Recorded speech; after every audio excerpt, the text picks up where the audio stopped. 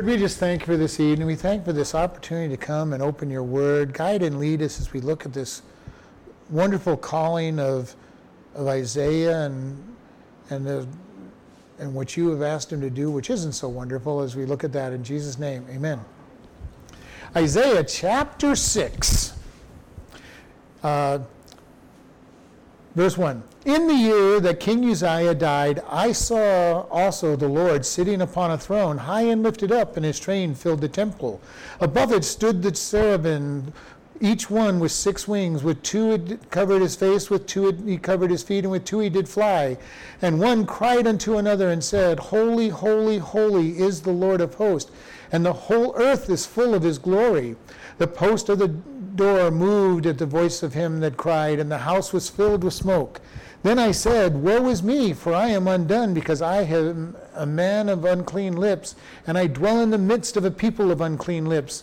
For my eyes have seen the King, the Lord of hosts.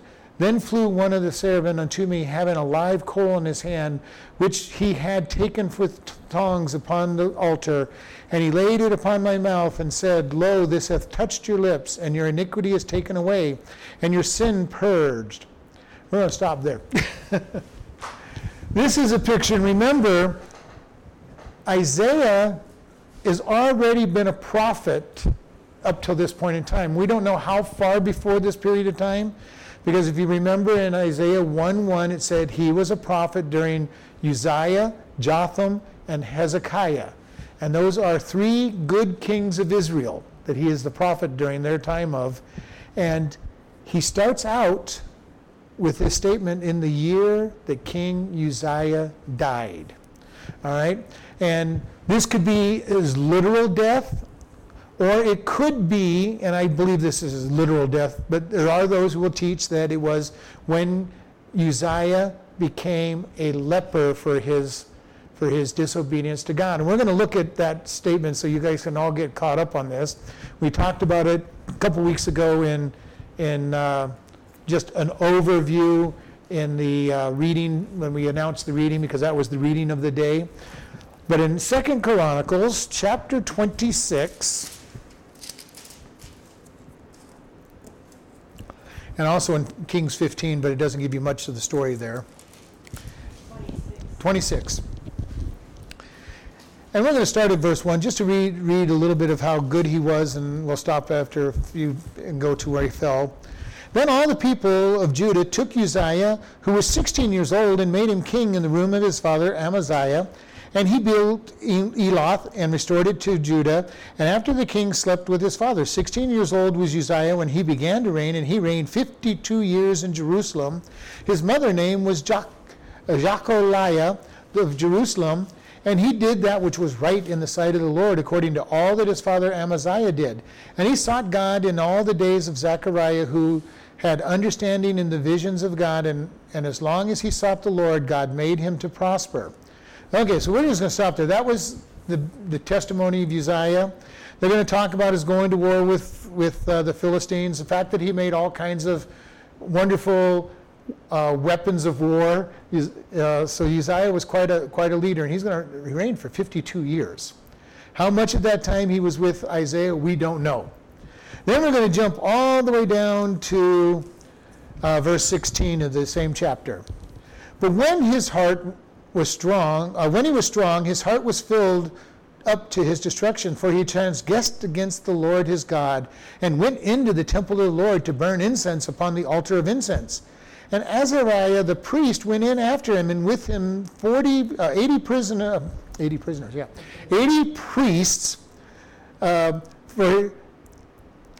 the Lord that were valiant men, and they withstood Uzziah the king, and said unto him, It appeareth not unto you, Uzziah, to burn incense unto the Lord, but to the priests, the sons of Aaron, that are consecrated to burn incense, to go out of the sanctuary, for you have trespassed. Neither shall it be for your honor from the Lord God.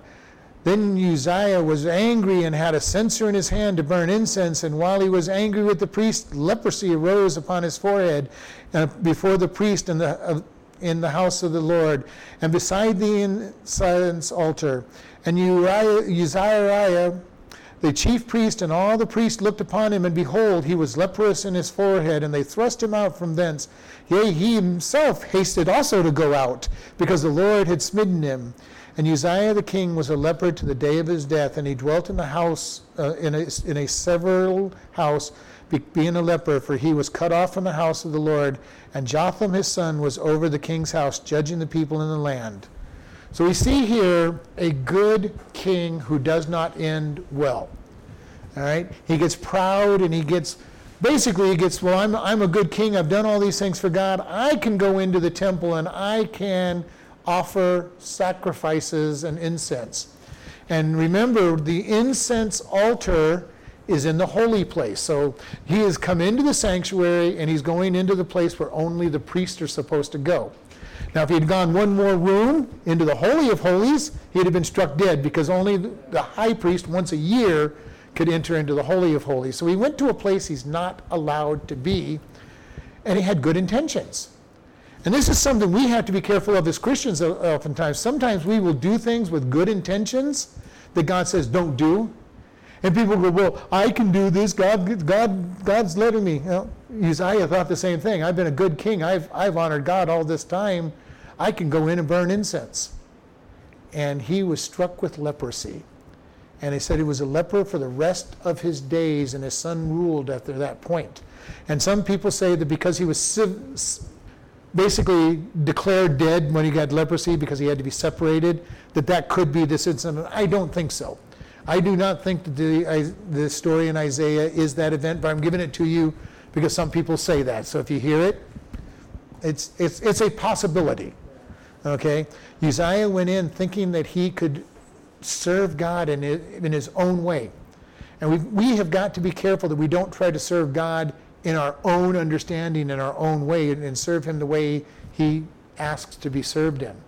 Now we think back, and there's another incident back when Aaron's son, Adab and Abihu, did things their own way, trying to burn incense, and what happened to them was they were burned to a crisp. God burnt them with fire. So in actuality, Uzziah got away pretty easily. You know, yes, he was basically considered dead. He was separated from everybody. He couldn't be around people, but at least he still had his life. He wasn't burnt to a crisp like Adab and Abihu.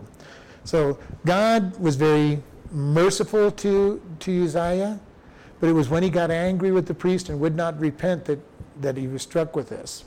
So we do give this kind of history on it, and I just kind of go back when we do these things to show this is what happened. And Uzziah was a good king. And this happens, and Paul, he said, I desire to finish well. You know, I've run the race. I have completed the task. I am guilty of no man's blood. He said, I have done all that God has asked me to do. And my hope and prayer is that I finish well. I do not want to be like so many people that I have come across and known over the years that do not finish well. That many of the scriptural people didn't finish well. They followed God, and then at the end of their life did something totally bizarre. Whether they just went crazy or what reason, I don't know. Just get proud. You know, God, I've served you for so long. I feel I should be able to do something more. You know, and this is something we need to be very careful of. What has God called us to do? And be able to abide in that. Now the good news is sometimes as you do what God asks you to do, he adds things to your life and gives you more and more to do. And we see that in some of the biographies we read of these different people. They start out, God, this is the one thing I want that you want me to do, and then next thing you know, they're huge ministries that they're running because God has found them faithful. But if God hasn't decided to give you that, don't try to seek it out. But if he asks you to do it, do it. But you know, here Uzziah went definitely beyond because he's trying to do what the priests were supposed to do. And God says, no, you're the king.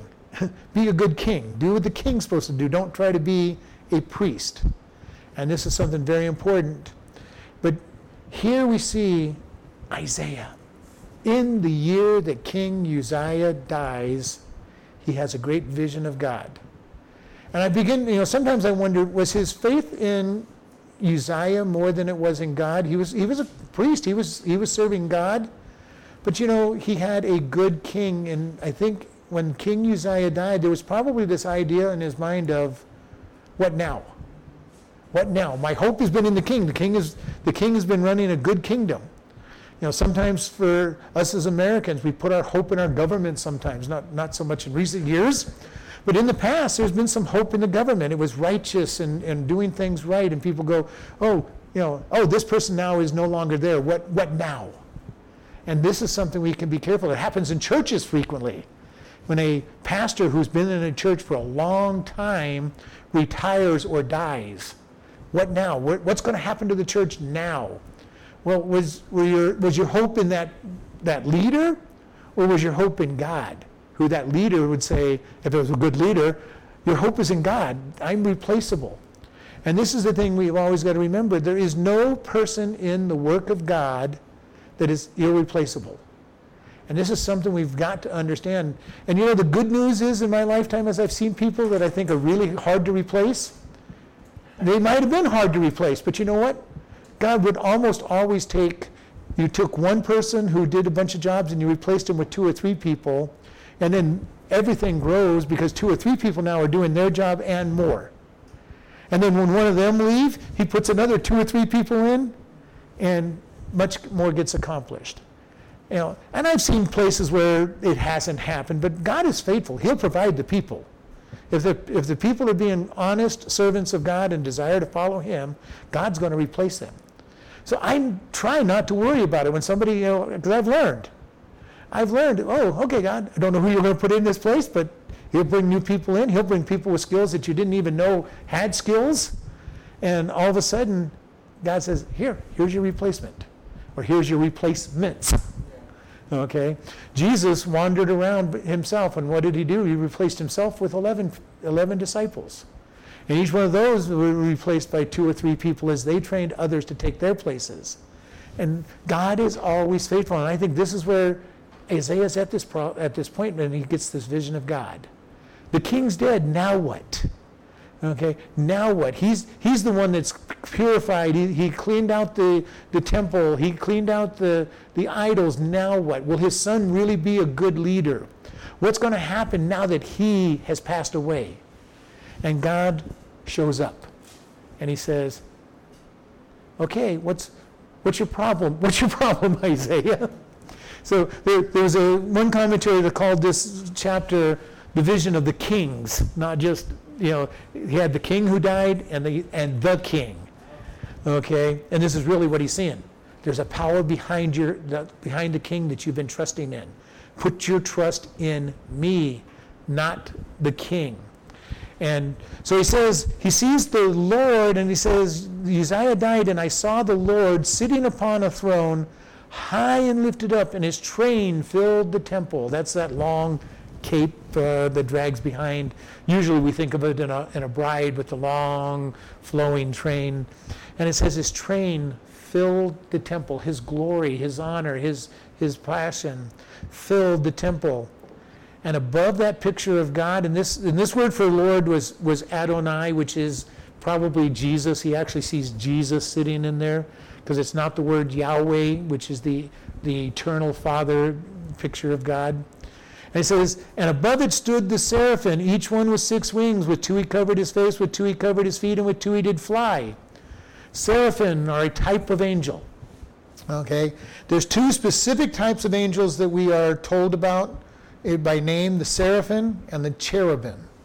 Okay? Seraphim seem to be the guards and the warriors. It's a seraphim that guarded the Garden of Eden when Adam and Eve were kicked out. The seraphims appear to be the ones that battle, and the cherubim seem to be servants. Now, I say seem to be because there's not a whole lot about either one of them in the Bible. Now, there are classes of angels beyond that, and Paul talks about them in several of the epistles. We have thrones, dominions, powers, rulers, archangels.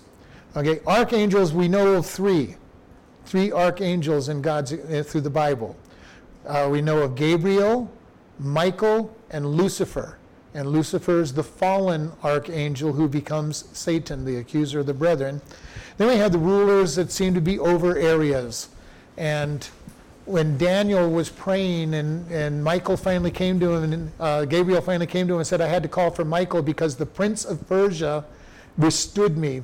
Satan has angels over large areas, and Satan has a hierarchy of angels, very much like the military does, and any other group. I mean, any government agency has a hierarchy, and so he's got angels that are very strong angels that are over territories, and then he's got angels apparently over country areas, powers, and then dwindling down to the foot soldier angels and demons on both sides of the case. And remember, the good news for us as Christians, and for those of us who believe in the Bible, is Lucifer only took 1/3 of the angels. There's 2 good angels for every 1 bad angel or demon. So just give you this little thing, because when we do these little things, we see seraphim. I want to make sure we know who they are and a little bit about angels and stuff, so we know what's out there. There's an angelic war going on right now around us, a spiritual battle that goes on. And God lets us know that there is a battle. We are part of that battle as human beings. God created men probably to be an example to the angels of his redemptive character, because he knew that they would get us to sin, and then he gets to redeem us and have us make choices to repent. And we are in court, and that's part of what our trials are, when we go through hardships and God says, go get them, Satan. God said, just like he did Job, Job, go get Job, you can do this, go get this person. Okay, and God says, some of these people are going to be good witnesses on the witness stand. Some of them are going to fail. And he already knows that. But here, Isaiah sees God, and he sees the seraphim above him. Now, it doesn't tell us how many seraphim were above him, but it does give us a description. This is one of the few places where we're given a description of the seraphim. They have 6 wings. Okay? They have some form of foot. Okay? Because it says 2 wings cover the feet. 2, they cover their eyes. Why? Because they can't even look upon the holiness of God. And with 2, they're flying around above him, crying out, holy, holy, holy. Okay? And we've said it many times, and this has been hammered into my head over the years. When you see something said 3 times, it means something special. In this case, God is holy. He's separate. He's so separate that they're saying it 3 times. And just to emphasize how holy is God. He's set apart from everything else. And he says, the whole earth is full of his glory. One of the great things I love is to be able to look around and just see God's handiwork in everything. I was actually talking to somebody today, and we were, he is an atheist. He doesn't believe in God. He believes in evolution. And I asked him, how in the world could he believe in evolution? And his question was the usual, how in the world can you believe in God? And I go, because it's more logical than evolution. And we had a little bit of talk about that. But everywhere I look, I see God's handiwork. The sun, the sun is a very young star. We know that it's young. It doesn't have enough helium in it to be an old star. We look around and say, look at all the design and how perfectly everything is put together. And people want to just believe that it just came about by accident. Because it makes no sense to say that somehow all this perfect organization design just accidentally formed. You have a problem of how did everything begin from nothing and design happen. You still don't get rid of that problem. I go, neither evolution or creationism is scientific. They're both philosophy. And he started going, oh, no. And I go, no, there is no scientific proof for it. And this is what we need to be able to understand. God created everything. His glory is everywhere when we look at it. And just the idea of design proves to us that there is a creator and designer. It doesn't necessarily prove our God, but it proves that there is a designer. It didn't just happen by accident. The very data in DNA does not happen by accident. You cannot have information without somebody being the one that gives you information. And here it says God's glory fills the earth. It fills the earth just as his glory was filling the temple that he saw. And I can't imagine what this was like, but this is basically going to be Isaiah's new call. Okay, he's been called to be a prophet, pastor, teacher, whatever you want to call his title, and he's been doing it. He's been doing it, seems to be faithfully. But here, God gives him a new call, a new vision, a new understanding. And God will do that in our life at times. He'll get us into a place where he gives us a new understanding of our call, a deeper understanding of our call, and challenge us to go deeper than we ever thought we could. And sometimes we'll go, God, I was in over my head already. I was up to my neck already. You want me to go over my head now? And God says, sure, let's go for it. And I don't want you to do it with a boat. I'm going to be your keeper. And here we see, and he sees this, and in verse 4 says, and the post of the doors moved at the voice of him that cried, and the house was filled with smoke. And this moved means literally shake. Okay? The voice was so loud, the pillars and walls shook. Now, I don't know if Isaiah was looking by a vision into the temple that man had made, or if he was looking into the temple of God. And I personally believe he was looking into the temple of God in heaven, okay, where God actually sits. And that kind of is even scarier. That sound is so loud that those pillars are shaking. What a powerful sound this was making. And it says smoke filled the temple. And smoke has been part of God's presence all through the Old Testament. When he came down on Mount Sinai, the cloud and the smoke covered the mountains, and lightning and thunders came out of the mountains. Why? Because God is saying, you don't get to see me. You can't see me and live as a human being. And I think he saw that glimpse of Jesus on, and then the smoke filled the temple so that he could not see the full glory of God. And this is a powerful picture. This is quite a picture that he's seeing. He's seeing God, and he's going to be challenged. We see Moses at the burning bush talking with God, and his life changes. We see Jacob at the wrestling with the angel, and his life changes. We see Abraham, being called to go by God, but his life really changed when he was asked to offer Isaac, and says, "I'm willing to do whatever you want, God." We see this over and over. The disciples' lives changed on the Pentecost when the Holy Spirit descended on them and they saw the presence and felt the presence of God. There's a change when we actually come and experience the presence of God. It starts when we get saved. And when you get saved, if you remember back that, you get that presence, you get that joy, you get that lightness. Your troubles are taken up. But throughout your life, you can also go through these times when God says, maybe not as dramatic as this where you actually see it, but he comes and he goes, I've got a new direction for you to go. I've got a new plan for you to go. And you take that step, and your growth has been little bit, and all of a sudden you take this great big jump, and he says, I've got this new plan for you. I've got this new thing for you to do. And it's always scary. It's very scary to take that big step. And here's Isaiah, verse 5, and he says, "Woe is me, for I am undone, because I am a man of unclean lips, and I dwell in the midst of a people with unclean lips. And my eyes have seen the King." And we've talked about this so many times. People see something from God, they see a vision, and their very first thought is, I'm going to die.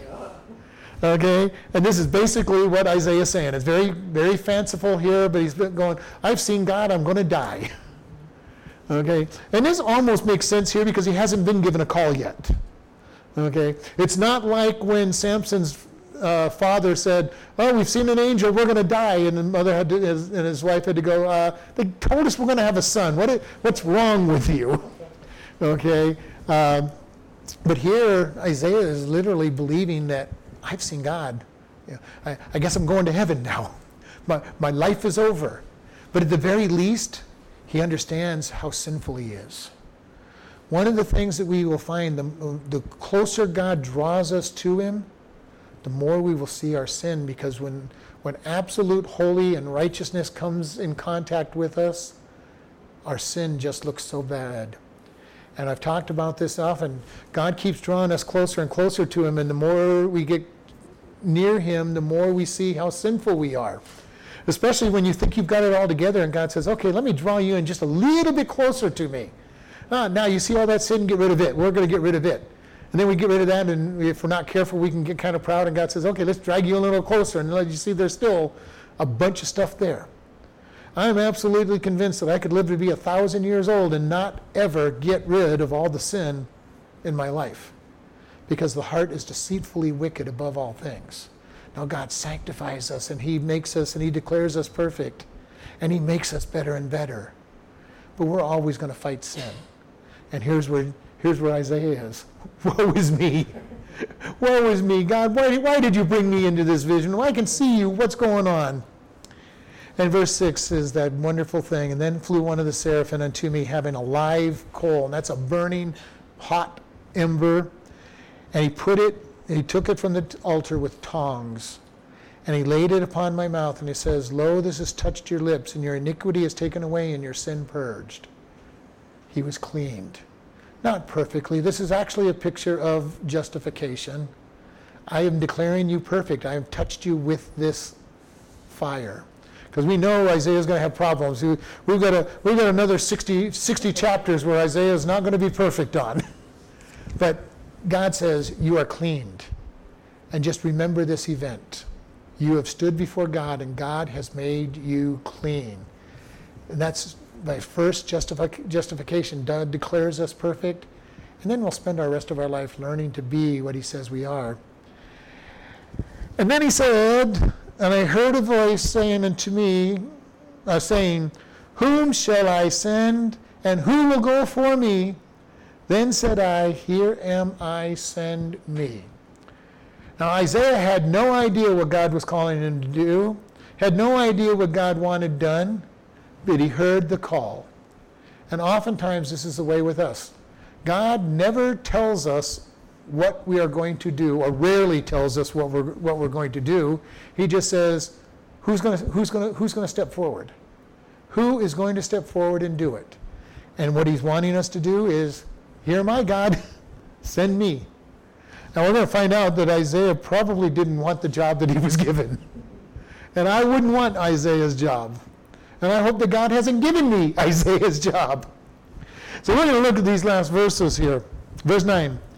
And then he said, Go and tell this people, hear you indeed, but understand not. And see you indeed, but perceive not.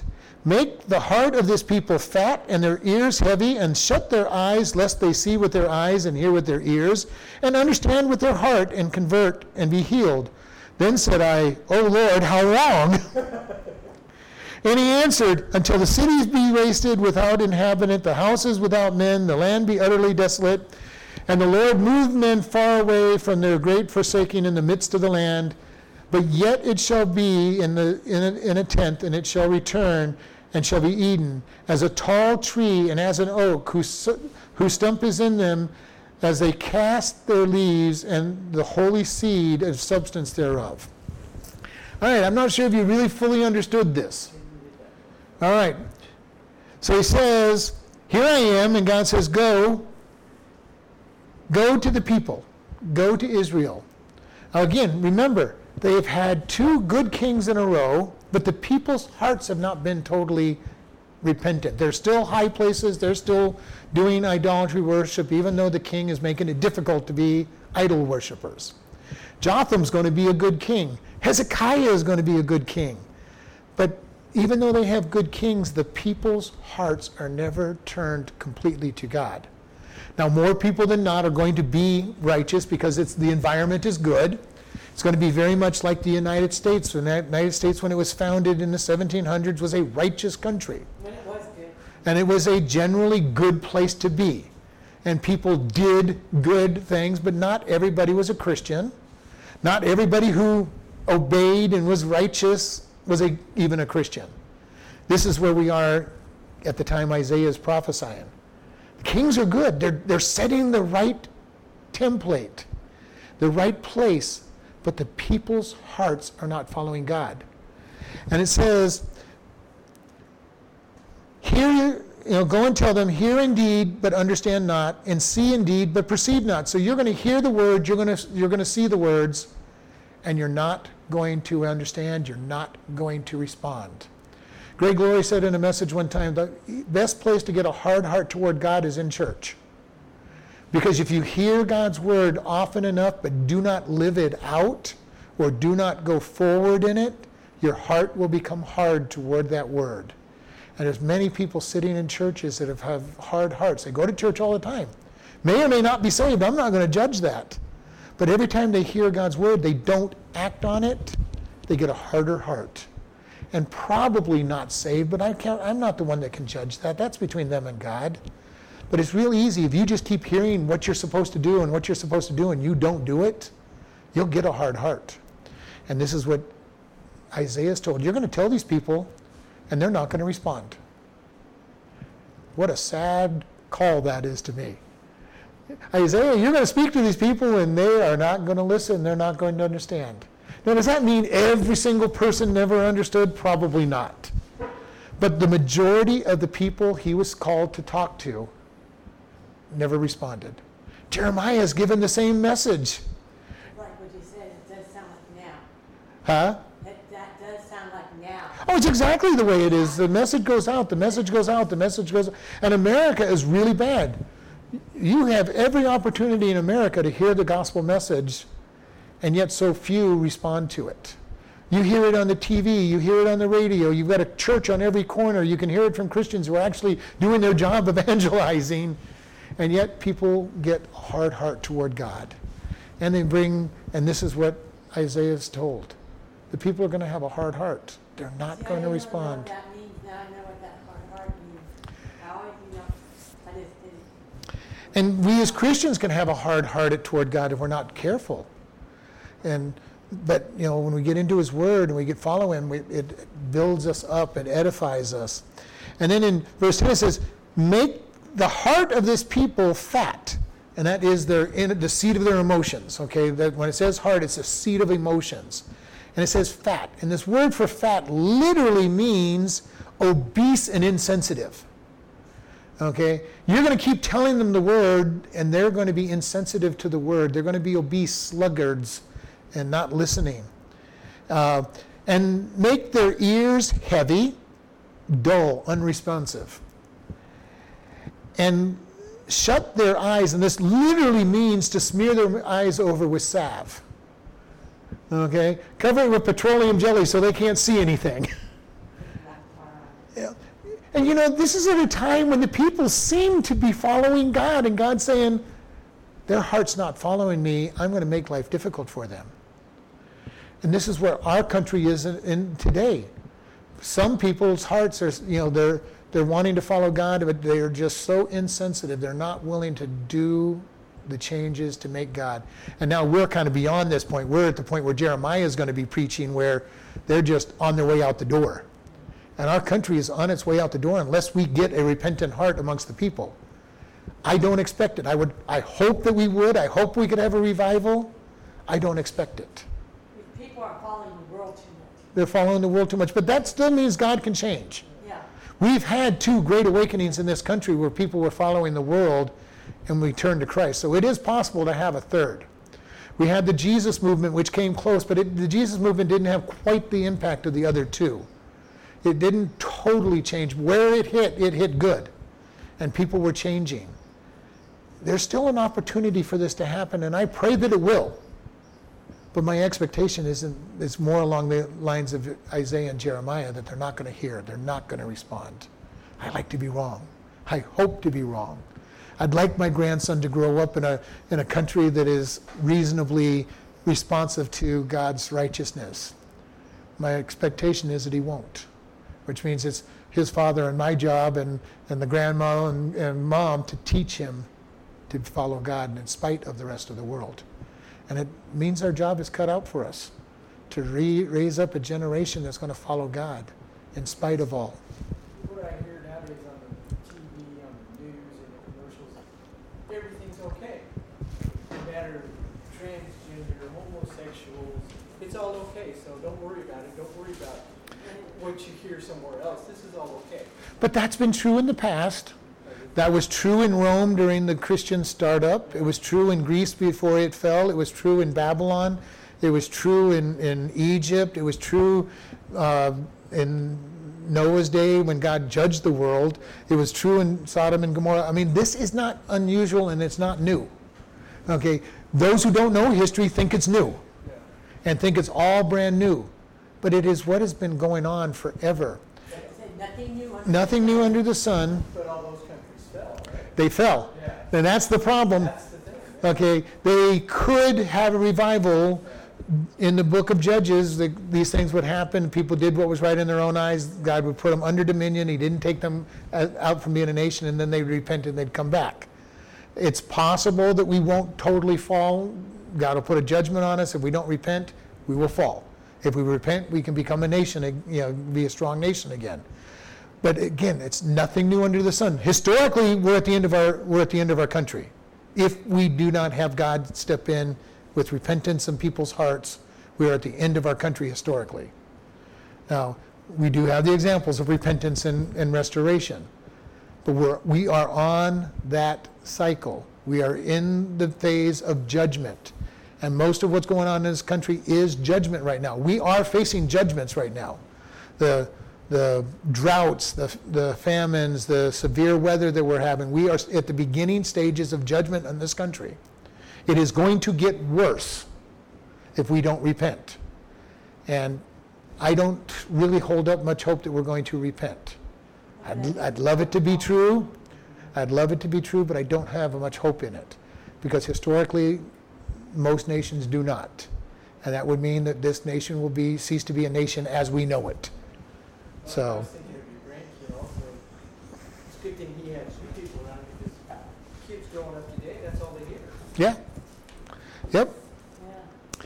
So anyway, he says, they're only going to get worse, and I'm going to do this to keep them from understanding, lest they be converted and healed. So God's saying they're getting so bad, I'm going to prevent them because of their hard hearts. And this is the hard heart. And I almost feel that our country is at this point. God is going to say, I'm going to prevent them from hearing, lest they repent and get converted. Okay? Now, I'd like to be wrong. Like I say, I want to be wrong. But this is years before the people are going to fall, that God's saying, the doom is coming. Their doom is coming. We have Uzziah, Jotham, and Hezekiah, and then we have a whole bunch of kings after that are bad kings that are all going to run 30, 40 years. So this is long before the people are taken into captivity, that God has pronounced this judgment on them. I don't know if we're in this part yet in our country. I don't know if God is, and I'm not going to try to be a prophet and say it we have. I'm afraid that we are, but I don't want to say that we are, because we've had generation after generation that has just been getting worse, doing what's right in their own eyes, calling good evil and evil good. It can be changed, but it takes a miracle from God, and it'll start in the churches, finally getting on fire and turning back to God. And the sad thing is, we've got a large percentage of our churches that are throwing away the Word of God, still calling themselves Christian, but they're not even close to being Christian anymore. They've thrown away the Bible. They've thrown away God's standards, and they're saying the same thing you were talking about. Everything goes, anything goes. There's no standards. And if we've got a large percentage of the church saying that, oh man, we've got a problem. But by the same token, between 400 AD and 1400 AD, the Catholic Church ruled and was throwing away God's word during that period of time, and yet God redeemed people. It took 1,000 years, but he redeemed the church and lifted it up. We are never beyond hope, but we're right on that precipice. And if we are at the end times, I think that we will be judged if we are truly at the end time, and who knows whether we are. I look at Revelation and say, God, it sure looks like we're at the end of the time. It sure looks like everyone's doing what's good in their own eyes as they did in the days of Noah. It sure looks like we're at the end. But God says we're to walk by faith, not by sight. I'm going to pray for a revival. I'm going to hope for a revival. I don't put much hope out there for it, but if God wants it to be a revival, there will be a revival. and we'll see him lifted up. And there will be revivals. Don't get me wrong, there won't be no revival, because as I said in Isaiah's day, there probably wasn't that nobody listened to him, but it was a minority that listened to him. Because God always has a remnant of people worshiping him. Even during the 1,000 years when everything looked like it was being torn apart, there was a remnant of believers that were following God and keeping his word and lifting him up. And always a remnant, always.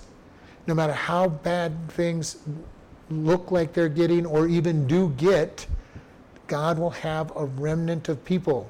Even when we get to the rapture and he takes the church out, what does he do? He anoints 144,000 Jewish believers to go spread the gospel.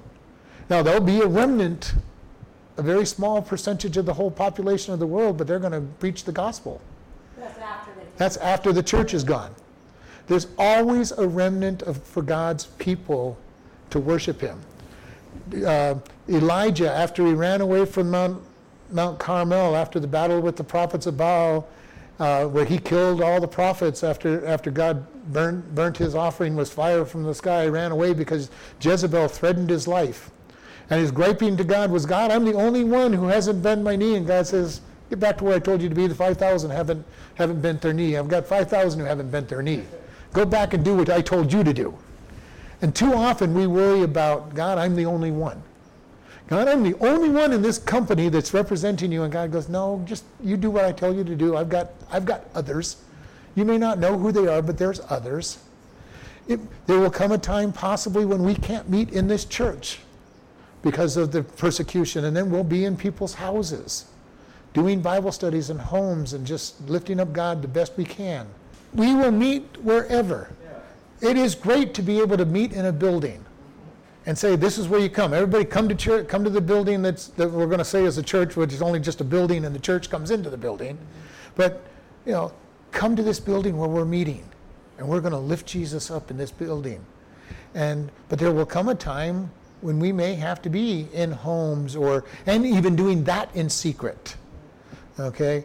Heard so many stories of places in Russia or China where you get to have a 30-minute Bible study. It takes 2 to 3 hours to get there and 2 to 3 hours to leave because everybody has to come in such small numbers and then leave in small numbers because you can't draw attention to what was going on.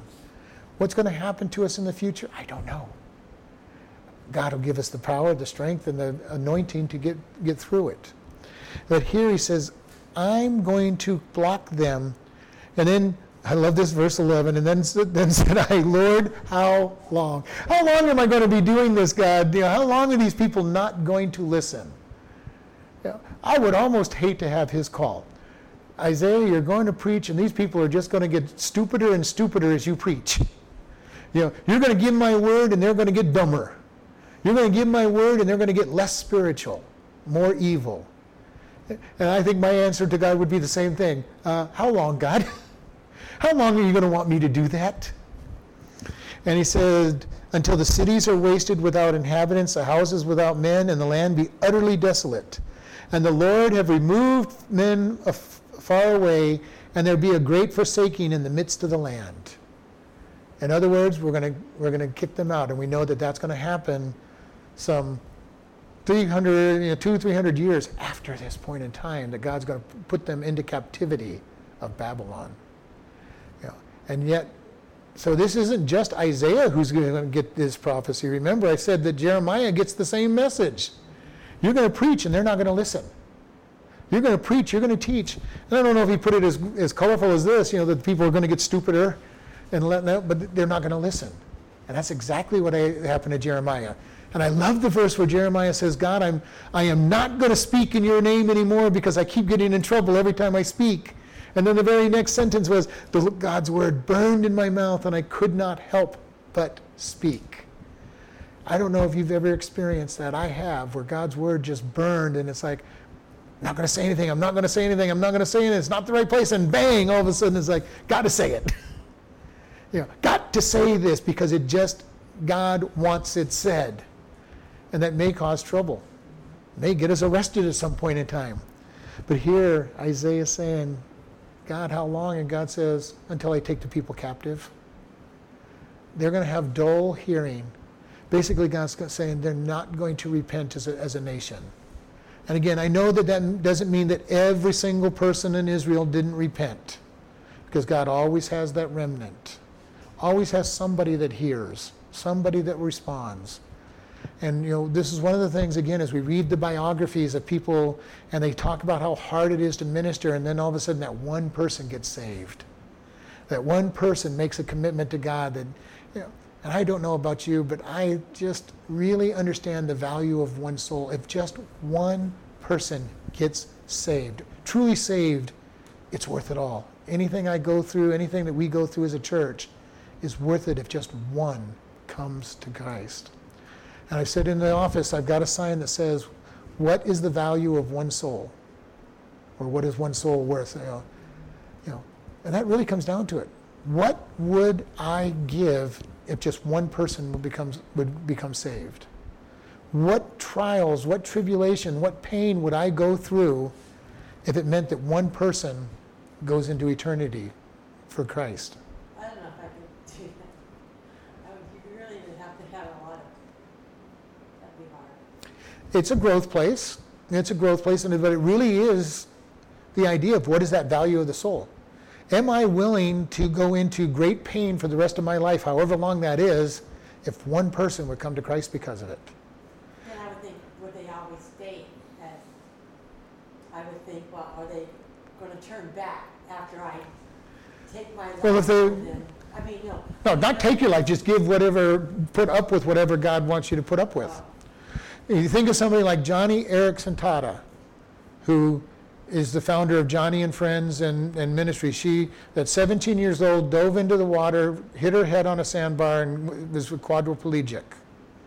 Okay? She was a Christian before that, but she became totally devoted to God, and because of her pain and her suffering, it has given her a heart to minister to the disabled. She's responsible for many of the laws for disabled people in America, and she has a ministry that takes old wheelchairs, reconditions them, and sends them around the world to get help to those who cannot get a wheelchair. Okay? Great story. And I've listened to her many times, and she shares that she would love to be out, get healed. But she also shares that it's because of her problems that she's had that she's got this heart toward people and has used it to minister to people. If she had been healed at 17 years old, it would have been a great story. Girl, teenager healed of her quadriplegia, and 2 years later, 3 years later, nobody had ever heard of her. Okay, but she'd had this happen, and she's used it to build a ministry. And would she have built that ministry without that injury? Probably not. Like I said, she was a very nominal Christian. She was going with the flow. She went to church, but really had no desire for God beyond just going to church. This gave her a true heart as she sought God. Her first prayers were, God, just kill me, take me home. I don't want to be paralyzed the rest of my life. But she's led an interesting life. God has used her. She's married. She has this huge ministry that she's been in charge of. All because of what everybody would say was a terrible incident. And yes, it was a terrible incident. But all things work together for good. Because of her injury, millions of people have been touched with the gospel of God. And it's a wonderful thing when we see this. And here God's saying, you're not going to have any success, really. And then this last, but yet it shall be in a tenth, and it shall return, or 1/10, a remnant, a tithe of the people, in other words. And it shall return. Okay, they're going to go into captivity, but they shall return, and shall be eaten as a tell tree, which is an oak or an elm, we don't know which one, and as an oak whose substance is in them, and that literally substance means stump. Okay, the stump. And a lot of times they take a tree and they will bind the stump, and somehow another tree grows grows from that stump a lot of times. And I don't understand how they do that, but they do that. And God's able to make it happen. And it says, as the stump is going to remain there. There's going to be a tithe of people that will return. And it says, and when they cast forth, and this means literally the tree is fallen, the holy seed shall be of the stump, shall grow back. And God says, I'm not abandoning my people. My people are going to go into captivity, but I am going to maintain a remnant. And when they went into captivity in Babylon, a remnant of Jews stayed behind in Israel. Not very many, and most of them did not stay very faithful. A handful stayed faithful. But out of that grouping that stayed behind, they intermarried with the Gentiles, and they became a group of people known as the Samaritans. The Jews considered them half-breeds because they weren't true Jews. They had intermixed. They weren't really followers of God. They kind of mixed up the religions of the families that they mixed into and with Judaism. And they became an unaccepted people, but God still kept a remnant of people. When Cyrus declared it's time to go back to Israel, several thousand people went back that had been following God. Now the sad thing is that many of the Jews did not go back. They said, we're happy, we've got our businesses, we've got our homes, we've been here 70 years. Israel is no longer home, we're going to stay where we're at. Which was good and bad because it put God's presence in other places, but it also made them second-class Jews compared to those who went back to Israel. And those go back to Israel, and it says, God says, I've kept that stump, I've kept it, it's going to regrow, it's going to be reestablished. Why? Because He established it. Same thing when Israel fell in 70 AD. Jerusalem was destroyed, the people scattered throughout the Roman Empire. And just recently, 70 years ago, Israel came back up from nothing, given a land and people brought back to establish their nation for a third time, which started the clock running for the final days. The third time Israel has been reestablished. First, when Joshua brings them into land. Second time, when Ezra and Nehemiah bring them into the land. And then this third time, when I don't know if there was a leader that brought them into land, but they were brought back into the land and established a nation again that's starting to worship God in the way they do. But God says, this is my people. I am not done with them. And when the rapture of the church comes out, God will really say, I'm not done with them. He's going to raise up 144,000 Jewish evangelists to preach to his own people and saying, I told you I'm not done with you. And all of the world will move against Israel, and Jesus will return and deliver them and set up his kingdom for 1,000 years. What a beautiful picture we have. And God starts it right here. They're going to go into captivity, but I will keep the remnant. The stump will be bound and ready to go. The substance will be there. They'll be ready to be reestablished as a nation. And they will come back. And they did. 70 years from the time they go into captivity, because that's what God said. 70 years. The next time they go into captivity, they went in for an awful long time. Just 1,870 some years. just a short time of captivity because of their disobedience. And yet they came back as a nation. And the greatest thing is that there are so many Jews that their heart's desire is to go to Israel. God is putting it in their desire to them to return to their home. And we're watching things happen in our world that are going to make them want to go even more. Anti-Semitism is welling its ugly head again and making life difficult for Jews. And the more difficult things are made for them, the more they're going to want to go to Israel and say, here's home. Here's where we belong. And more of them are going to go there because God says he's going to draw his people to Israel. He said that he's going to bring them to them. He's going to draw them to him. How he's going to do that? Anti-Semitism, the burning in their heart to go to Israel. But eventually the Jewish people are going to be in Jerusalem. Or Israel, not just Jerusalem, but Israel. And the whole world is going to go against them. After the Antichrist makes them think that he's their Messiah. and builds their temple and starts worship and then declares, I'm God, and they realize that they've been tricked. And all of that goes on in the end times. Very strong picture, and we see it all through the scriptures. I mean, it's just amazing how God keeps reiterating his story over and over and over again. And he keeps telling us the same things over and over again, mostly because we're dumb and stupid and can't understand things the first time. And then when we do understand it, we forget it. And God says, okay, you forgot, let me remind you. Oh, you didn't understand, let me tell you again. And we all know that we as human beings are pretty thick-headed. Anybody who's raised a kid knows that human beings are thick-headed. We have to tell our kids about 100 times before they finally understand, but we're no different. God has to tell us hundreds of times, it seems like, before we finally get it. And then we get that aha moment, and it's like, okay, God, understand, finally I got it. Finally I've got it. I'm not going to let go of it this time. And hopefully we don't. But, God is wanting us to turn to him. He's wanting us to have this moment where, God, I see you. I see you and I know what you want. And I'm going to step out in it.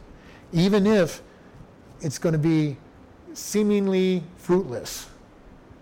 And I say seemingly because we never know what the fruit is. We really don't know what people see when they look at us. We don't know what we're doing that's going to move people. All we know is that we step out. We step out in faith and do things God's way. Lord, we just thank you for this day. We thank you for this opportunity to come before you. Lord, give us the opportunity to have this moment where we see you. In whatever way it is that we see you, and that we will respond to say, God, I want to serve you in whatever way you want. And we thank you for that. In Jesus' name, amen.